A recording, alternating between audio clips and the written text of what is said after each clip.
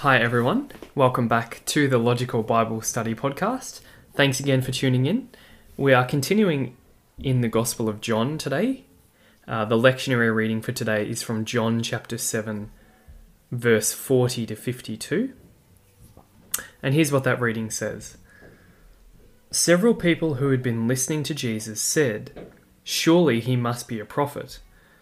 And some said, "He is the Christ." But others said, "Would the Christ be from Galilee?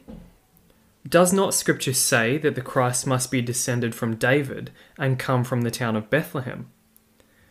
So the people could not agree about him. Some would have liked to arrest him, but no one actually laid hands on him.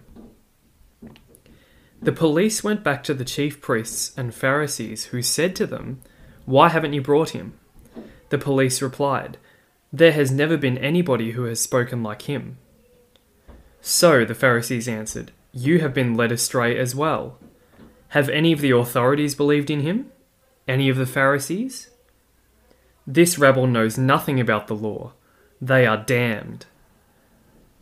One of them, Nicodemus, the same man who had come to Jesus earlier, said to them, "But surely the law does not allow us to pass judgment on a man without giving him a hearing and discovering what he is about." To this they answered, "Are you a Galilean too? Go into the matter and see for yourself. Prophets do not come out of Galilee." So that's our passage for today, continuing in the Gospel of John. And like a lot of other passages around this middle part of the Gospel of John, it's about Jesus' identity. Where does Jesus come from? What do people think about his identity? Just before this, Jesus has gone up to Jerusalem for the Feast of Tabernacles, and there's been lots of discussion about whether he's the Messiah. Some people think he is, some people think he's not the Messiah. The crowds are finding his teachings quite confusing, and that's why they can't make up their mind about him. But they can't deny his miracles. They're amazed at his miracles. So verse 40, we see that several people who have been listening to Jesus say, "Surely he must be a prophet." So they know because Jesus is doing these amazing miracles, much like Elijah was able to, the great prophet, and his teachings speak directly to God's people as well, and they do seem to be telling people about God, so they think he's a prophet. Other translations actually have this, rather than "surely he must be a prophet," they have it as "this must be the prophet." So what do they mean by the prophet, if this is the right translation? Well, Moses predicts that one day a great prophet would arise. This is particularly in the book of Numbers and Deuteronomy. Moses said one day a great prophet God will raise up, and him you will listen to. And so the Jews at the time of Jesus were awaiting this great prophet who would be like Moses. Now, as Christians, we believe that great prophet was, in fact, Jesus. But he was more than just that, of course. Verse 41, another group in the crowd thinks he's not just a prophet. They say he is the Christ.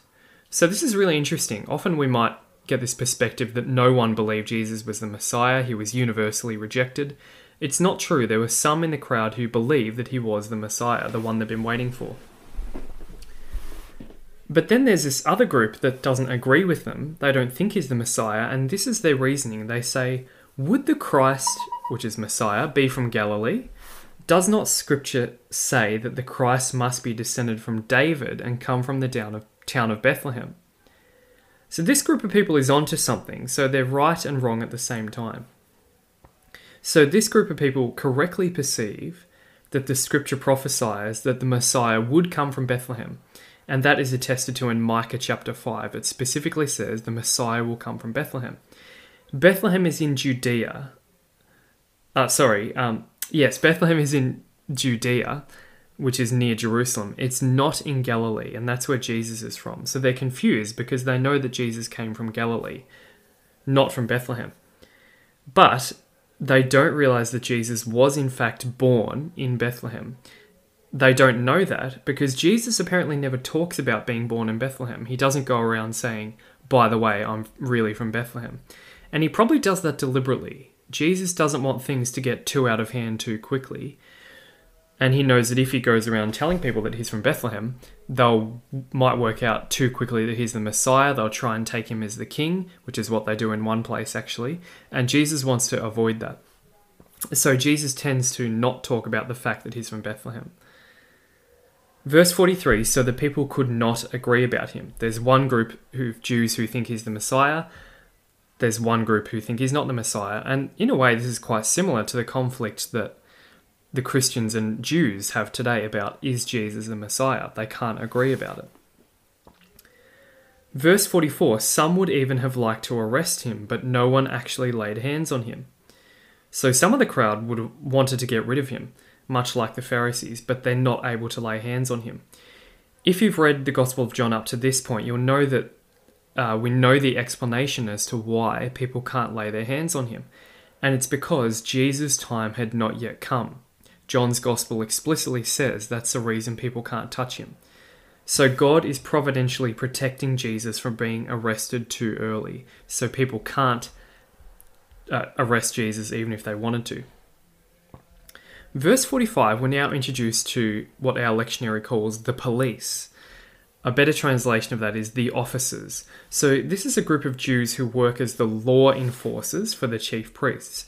So whenever the chief priests or the Sanhedrin in Jerusalem wanted to arrest someone, they would send out these officers to go and arrest them. So the officers come back having not arrested Jesus, and the Pharisees say to them, "Why haven't you brought him?" And this is their reply. The police say there has never been anybody who has spoken like him. So these officers have heard Jesus' teachings, and they realize he must be from God, so they're not going to arrest him.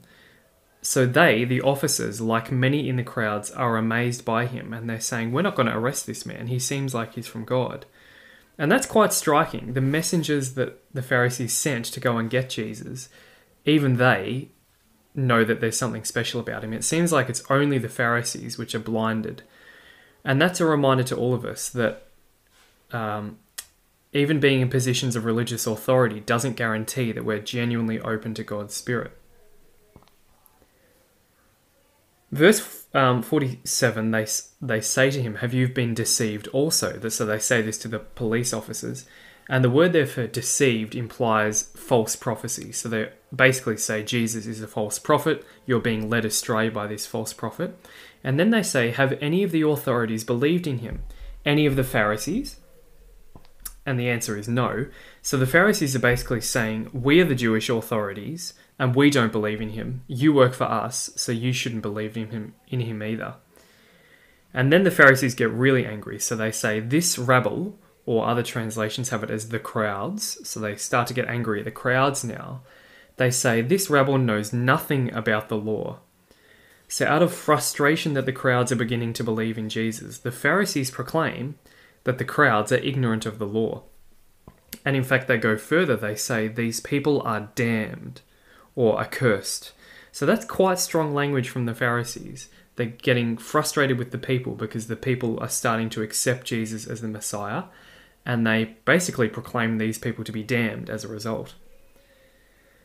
Verse 50, one of them, now this is important, this phrase, one of them. So often we get this picture that all the Pharisees thought the same about Jesus, and that in fact the Pharisees themselves thought that. They thought that they all had the same view. But here we have an example of at least one Pharisee who does believe in Jesus. And his name is Nicodemus, the same man who had come to Jesus earlier. So that's Nicodemus from John chapter 3, who comes to Jesus by night, and Jesus tells him that you must be born again. That's that famous discourse, which leads into John 3:16, the famous passage, God gave his only son, etc. So it was Nicodemus who got to hear that speech. So he pipes up at this point because he thinks his fellow Pharisees are wrong here about Jesus. Nicodemus believes Jesus is sent from God. So Nicodemus here says to the Pharisees, but surely the law does not allow us to pass judgment on a man without giving him a hearing and discovering what he's about. So the law, the Torah, and particularly in Deuteronomy chapter 19, says that if a man is accused of something, he must be given a chance to be heard in court. And Nicodemus notices that the Pharisees pretty much ignoring this law of the Torah, and they're relying too much on rumor and their own ideas rather than actually letting Jesus speak in a trial. And he wants to ensure that Jesus is protected and is given a say. They don't listen to him though, because in verse 52 they say back to Nicodemus, "Are you a Galilean too?" So which seems to mean, are you one of his ignorant followers too? So here the Pharisees are contrasting their high status as the Pharisees of Jerusalem with the peasant life of the Galileans. So they really see themselves as above the people. And anyone who accepts that Jesus is the Messiah is as bad as these peasants from Galilee.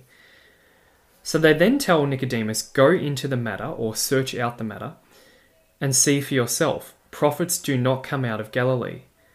So the Pharisees tell Nicodemus to go away and read his Old Testament. They believe that if you study the Old Testament, you'll discover that prophets do not come out of Galilee. Now that's a bit of a strange belief because the Old Testament doesn't say that there wouldn't be any prophets from Galilee.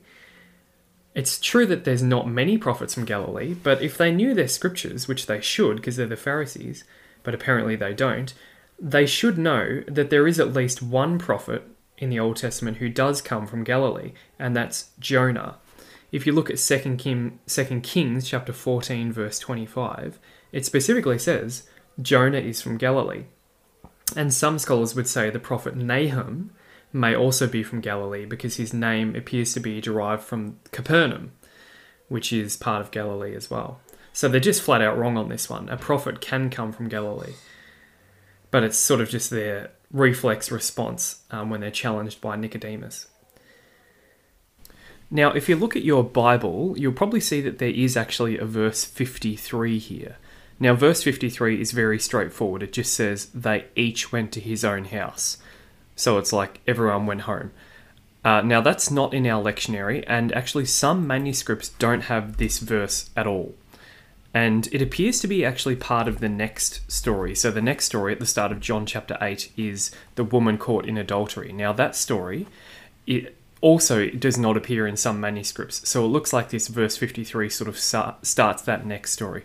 If you want to hear the complicated theories as to whether this story was in the original, have a look at the start of John chapter 8, and you can hear that on Monday of week 5 of Lent, and also the 5th Sunday of Lent in year C. So overall in this passage we see that once again the Pharisees are blinded by their presuppositions. They say he can't be the Messiah, he's not from Bethlehem, or he's from Galilee and no prophet comes from Galilee.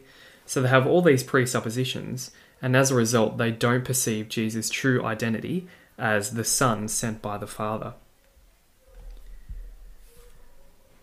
So where does this appear in the Catechism? It gets a couple of brief references. Paragraph 575, which is one you've probably heard quite a bit in the last few weeks, says many of Jesus' deeds and words constituted a sign of contradiction, but more so for the religious authorities in Jerusalem, whom the Gospel according to John often simply calls the Jews, than for the ordinary people of God. And it goes on from there, and it references this interaction in John chapter 7 as an example of Jesus' words being a sign of contradiction against the Jewish leaders. Paragraph 595, which addresses the topic specifically of divisions amongst the Jewish authorities concerning Jesus. It says, amongst the religious authorities of Jerusalem, not only were the Pharisee Nicodemus and the prominent Joseph of Arimathea both secret disciples of Jesus, but there was also a long-standing dissension about him, so much that St. John says of these authorities on the very eve of Christ's passion, many believed in him, though very imperfectly. So here the Catechism references this historical fact that the Jews could not agree on whether Jesus was the Messiah, even up till the night of his death.